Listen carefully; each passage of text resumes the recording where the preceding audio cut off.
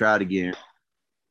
All right. So, I want to leave with this because we'll probably run out of time, and I'll just leave the rest of the time for discussion. We got through most of the text that I wanted to get through. But I just want you guys to think about this.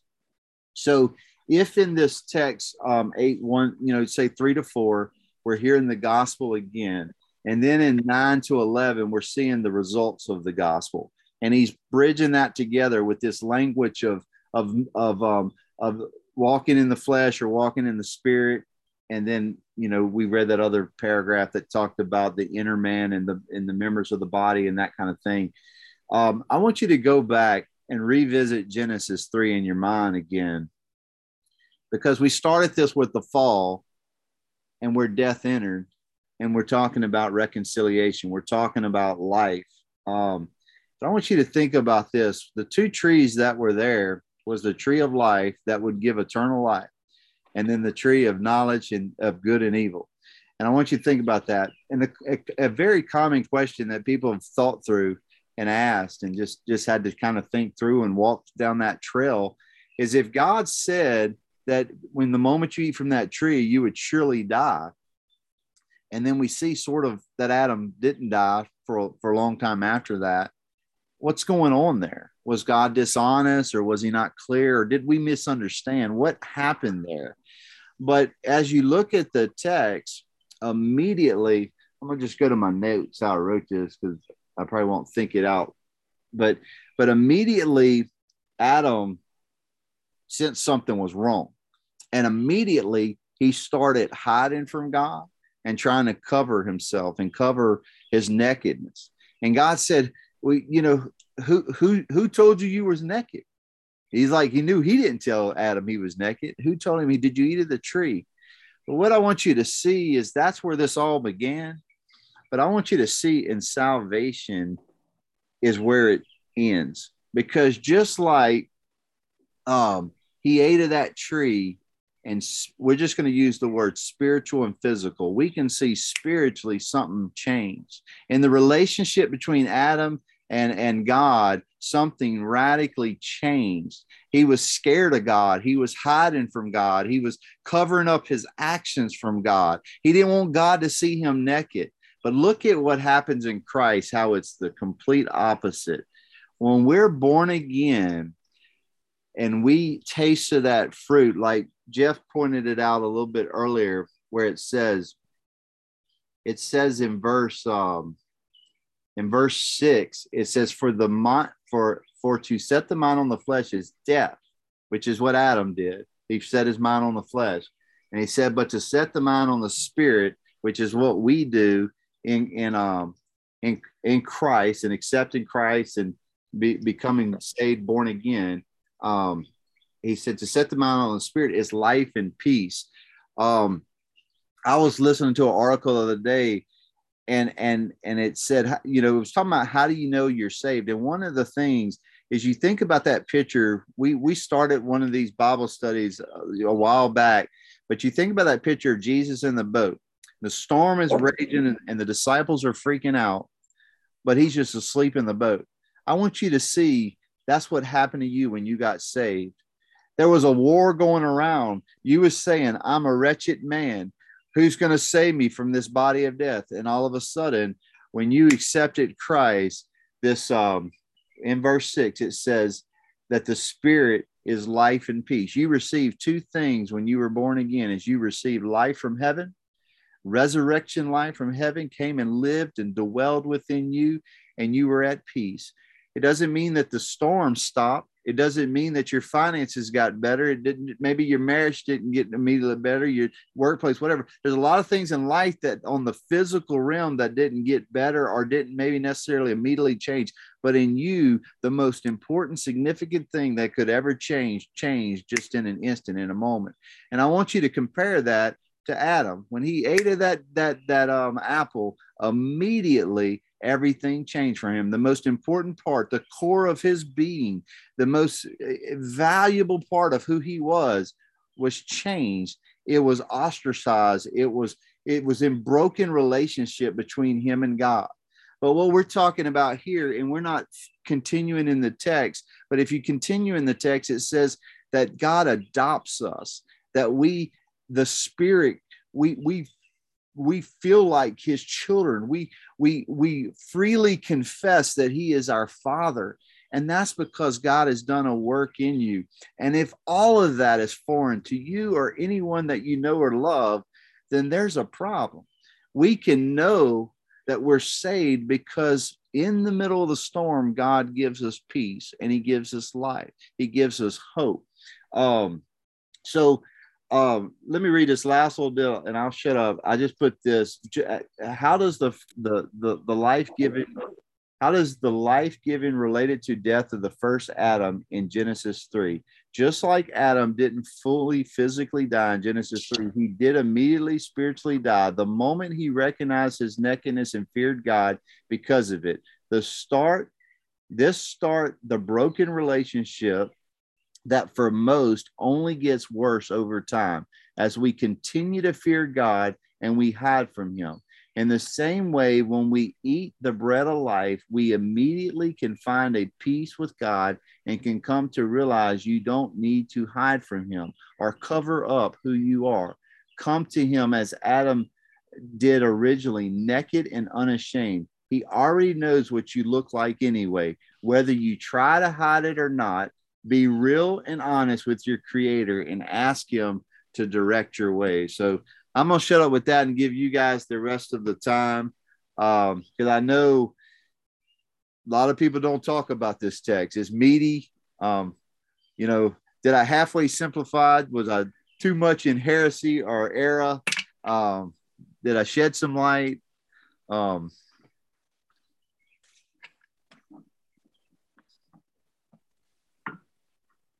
gonna let y'all have it. But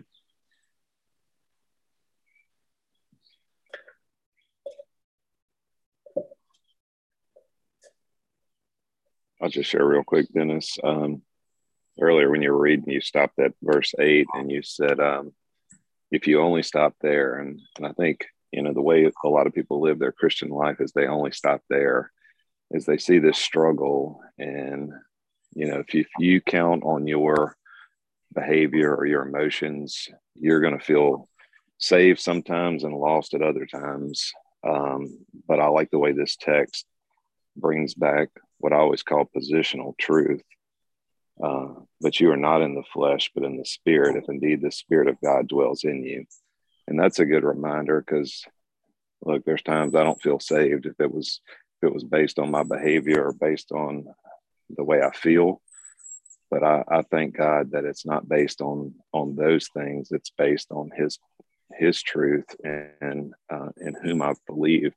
And that changes the relationship and changes the position of who I am as a child of his. Because this text can get weighty, like you said, that there's this battle between the flesh and the spirit. And like Mr. Wayne said earlier, sometimes we're going to win some battles, but a lot of times we're going to lose those battles too. But if you trust in yourself in the sense of quote unquote, how you're doing, how's your resume, I think you're going to feel, you're going to have a defeated life. You're going to feel, like I said, saved sometimes and lost at other times. But when you understand that God has done a work on the inside of you, and now he's called us to live outwardly what he's done inwardly. Positionally, he has changed us on the inside. Now, our responsibility is to let that inward change work its way out, if you will, in the sense of, that we should have a changed life based on the being plugged in. That's a good analogy, right? That we've been plugged into the Spirit, and his new birth that he's done within us has now changed us from who we once were to who we are now or will be. Amen. Well, that's the that last part of that statement was very important because of who we will be. In Grangeville, I had a couple of brothers who were, by anybody's standards, godly men, and yet one in particular kept saying but I'm not good enough. I'm not good enough. And he actually feared that he would not be accepted. And to me, in my battles, I must remember that I am good enough because God has confirmed in me that there is a spirit, living spirit, that he is the father of, and he is the future of. And I'm going to heaven. This is plain language. I get down to plain language. I'm going to heaven no matter what. And so I worry about my brothers in Christ who get this feeling. We're going to be in these battles until we leave this flesh behind. And if you don't overcome these battles in your heart and in your mind by the love and forgiveness of Christ, you're going to always be haunted by these feelings of unsuccess. Paul said it himself. He said, why do I do the things I don't want to do and don't do the things I want to do? To me, knowing Paul by his writings as well as I do, he was as saved as a human being in a human fleshly body can be, and had these battles going on until the day he died. So, we realize that we have a spirit, we are spiritual, and that we will continue to receive the life God has promised us. But the battle isn't over until we're with Christ in the end. And we got to look at these battles and not be defeated. Yeah. What do you think, Rusty? You got anything this morning? No, I'm just listening. It's a lot of good stuff. I go with whenever we talk like we've been talking, I'll just keep thinking about the heart. Our heart has to be filled with Him, and staying plugged in is what's going to do that for us. Because our even though the nature still, the sinful nature is still there. We just have to fill our lives with the Holy Spirit and let our heart overflow with the Holy Spirit. Yeah. Thanks, Shane. I think to go around what Mr. Wayne was saying, that yeah, we do. We sin, we fall short, and then the thought creeps in because there's repercussions for sin, no matter what, whether we're still in Christ or not. But when those repercussions start hitting, we start wondering, at least me personally, like, man, I don't feel, kind of like Mike said, I don't feel saved. But ultimately, there's no condemnation for those that are in Christ Jesus. Yet there is still repercussions for the sin. So I think that's the thing. And that's what the devil uses to leverage and work his way in to cause that doubt. And, I listen to John MacArthur, and he says, if we could lose our salvation, we would. And then, how arrogant are we to think if we couldn't? Now, I know this is going down a little bit of a rabbit hole, but if we're thinking we're not saved, did we lose our salvation, or were we never saved in the first place? And then, like I said, John MacArthur said, if we could lose it, we would have lost it. I promise you. One thing I was thinking, Paul had he jumped in the text to me. He said, "You're good enough because you're clothed in Christ's righteousness." And I don't necessarily know that if this text deals with that directly, but I will say, like in verse 4, it does use the word righteous. It attaches it to righteous requirement. So mine reads this way: in order that the righteous requirement of the law might be fulfilled in us. So there was a requirement of the law that had to be accomplished. And if we made one mistake, then that made us guilty of it. We had a death sentence. So essentially we could not, none of us, not then and not even now, can fully, obtain the righteous requirement of the law. But what he's saying, in this text that we're looking at, in that the righteous requirement of the law might be fulfilled in us who walk not according to the flesh, but according to the Spirit. That picture that he gave in the beginning of 7 between the, let me try to scroll up to it. We spent a little time that week about who's the woman, who's the first husband, the second husband. We kind of went back and forth a little bit on it. But if you read verse 7:4, it says, "Likewise, my brothers, you have died to the law through the body of Christ, so that you may belong to another, to him who has been raised from the dead in order that we may bear fruit from God. I don't know if that made it clear, but what God is doing, because the law was weak and, because of the flesh, is he is actually accomplishing the righteousness that you and I were supposed to do in and through Christ. So this whole idea, God has done weaken the flesh by sending his own son in the likeness of sinful flesh for sin. He condemned in sin the flesh in order that the righteous requirement of the law might be fulfilled in us. So, I've been thinking through this, and I like to think of it this way, because earlier he says he's the just and the justifier. I've heard, if you've ever watched that American Gospel on Netflix or so, there's a lot of people, when they come to the atonement, they say, well, hey, God could have just forgave us. He didn't have to send his son to die. And they call that cosmic child abuse. But what they fail to realize is that God went, it is true. God, in one sense, it is true that God could have just forgave us, but he he did beyond that. He actually obtained and achieved the righteous requirement of the law on your behalf, and he took the punishment for your sin. So, what's the old saying? Put that in your pipe and smoke it. I mean, like, you have to chew on that a bit. I mean, those are weighty things that our God. I was listening to something this morning about putting amazing back in grace, but some of us have some people, I won't say us, but some people have an under-realized view of the glory of what God did in Christ on our behalf. And so these things are important, that he actually qualified the righteousness that you couldn't qualify. And he actually imputed it to you, and he actually took your punishment for every sin you would ever do. It just keeps up in the ante, if that makes some sense. Keith, what you think? Yeah, that's been a good study this morning. I was just, the Spirit, when it convicts you, at the end of the day, when you reflect on the day or the week or whatever it may be, and you just sit there and think about it and how the Spirit's convicted you, or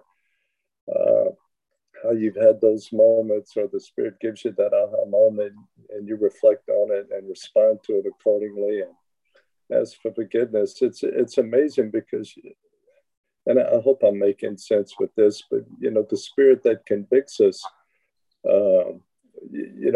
rejects that sin, what we do, but the Spirit doesn't reject who we are, though, and that's the overwhelming. It makes me think of John 10. What is it? John 10. The thief comes in the night to steal and destroy, but God gives us life abundantly. It's just an overwhelming sense of his grace and love. That's what I'm thinking about. And as you brought out the gospel and 3 through 5, and it's overwhelming to me, the love of that, the love poured out for us. Well, one last thing in 7, it says, I think it uses there, it says, for the mind that's set on the flesh is hostile to God, for it does not submit to God's law. Indeed, it cannot. One of the things that I just want to highlight about submission, and just something that came out as I was studying for this whole content, and a week or two ago, we looked at, and I've already mentioned some of that today, that there's this external, like things like murder and adultery, but then those things lead to, like we talked about Psalms 51 with David. He committed murder and adultery, but that was leading from coveting another man's wife. And so Jesus taught on the Sermon on the Mount that going down deep into the heart. And so what we should be as believers is we should constantly be more and more thankful for the word of God. And as we read it, it should be the bread of life. It should be rich, and we should more and more submit to it. That's why, to me, this text that we've done from Romans 5 to 8, 11, diving in it is really important, because if you get these things really right, everything else falls into place. Sometimes we major in the minor things, and we fail to and we minor in the major things. But I want to highlight this word submission, because it's what the fifth commandment, it says submit to your parents. And then it tells where the wives should submit to the husband, children submit to the parents, all that kind of thing. But I want you to think about this with the word of God. Over the last 10, 15 years, I have watched myself grow into submitting more and more to the word of God, to stop making what I want to say about Jesus or about the gospel what I think, but what his word thinks. I've even got to the point, as my memory has got bad, I just like, look, this is the verse. Let's go read it. Like, I don't even want to try to paraphrase it, because I know I'm going to get one little word wrong, and it's going to probably take away power from the word of God. But this point, submit, I'll give you this idea. We use COVID tests, we use cancer tests earlier in this series, but I want you to think of an MRI. And as you're evangelizing, as you're discipling others, when you give the word of God, it's an MRI, it's a COVID test, a spiritual COVID test. It basically tells you something about that person. But I want to go back to that picture where we talked about covet leads to murder and adultery, and then all of that is tied to submission. But what Paul did in 7, he said, is the law sin? He said, no. He said, if it wouldn't have said covet, do not covet, I wouldn't have known it was wrong. But what you see is Paul submitting to the law. If the law says don't do this, I'm not going to do it. Now, he's wrestling with submitting to it, but he's going to submit to it.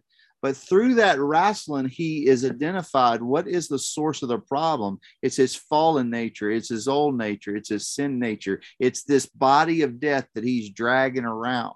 And when he realized what the problem was, what the main issue was, what did he say? He said, who's going to deliver me from this body of death? And he was able to more fully surrender and submit to Christ. Some people, they're submitting to Christ the best way they can, but they can't amazingly submit to Christ because they don't know God's word. They don't know his gospel. And so if we as a church, as a local church, as a local body, if we put words like sin and death and the political correctness and prison and repentance, then we can't really submit and cling to Christ because we don't know how bad we need to. And that's what I appreciate about this series and this text is Paul dives deep and he says, we are in desperate need for Christ. But then he flips the table and he says, but this is what God does. So whether you go to how bad we need him or how great he is, how awesome his grace is, it's all a wonderful story. And we're lucky to be, a part of it. So, but that word submission, when we're struggling, if you want to know, am I walking in the flesh or am I walking in the spirit? Just kind of hang out with submission. I had a lady come up at work the other day and she asked me to get off her property. I was at AT&T and we have certain access rights and stuff like that. And I'm just going to tell you, it stirred on me for a couple hours. I didn't like the tone she did, the way she did it. But what was that? That was my flesh. That was my pride. It was her property, and there was some things with it. But I just didn't like the way she addressed it with me. But the word of God will say some things you don't want to hear sometimes. Your loving brothers in Christ will say some things you don't want to hear sometimes. But at the end of the day, is it your flesh or your spirit that's got the final say? Any final words before we jump off?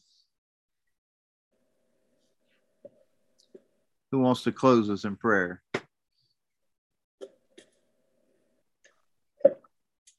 Mike, you want to do it?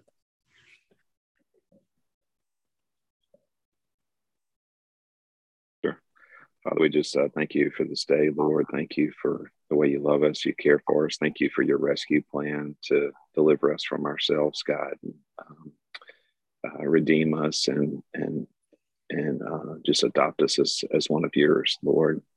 It's a love that I'm not sure I'll fully understand while I'm still trapped in this flesh, Lord, but I trust in it. I believe in it, that you loved me in spite of myself, Lord, and you desire to do a work in me and in us as your children, Lord, that only you can do, Lord. I just thank you for that. I thank you for the love that you have for us. I thank you for your grace.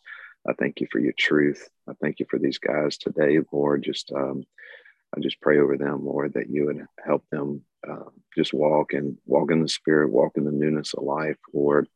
I thank you for just the conversations that have been had today, and I just pray that it would do what you challenged us to do, is to sharpen one another.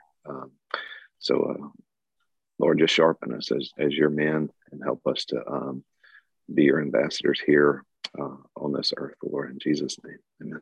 Yeah.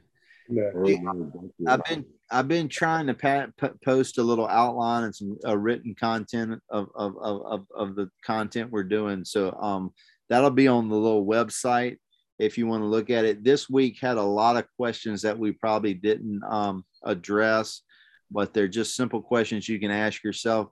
I did put in parentheses kind of a sort of response, because sometimes someone asks a question and you're like, what do they mean by that?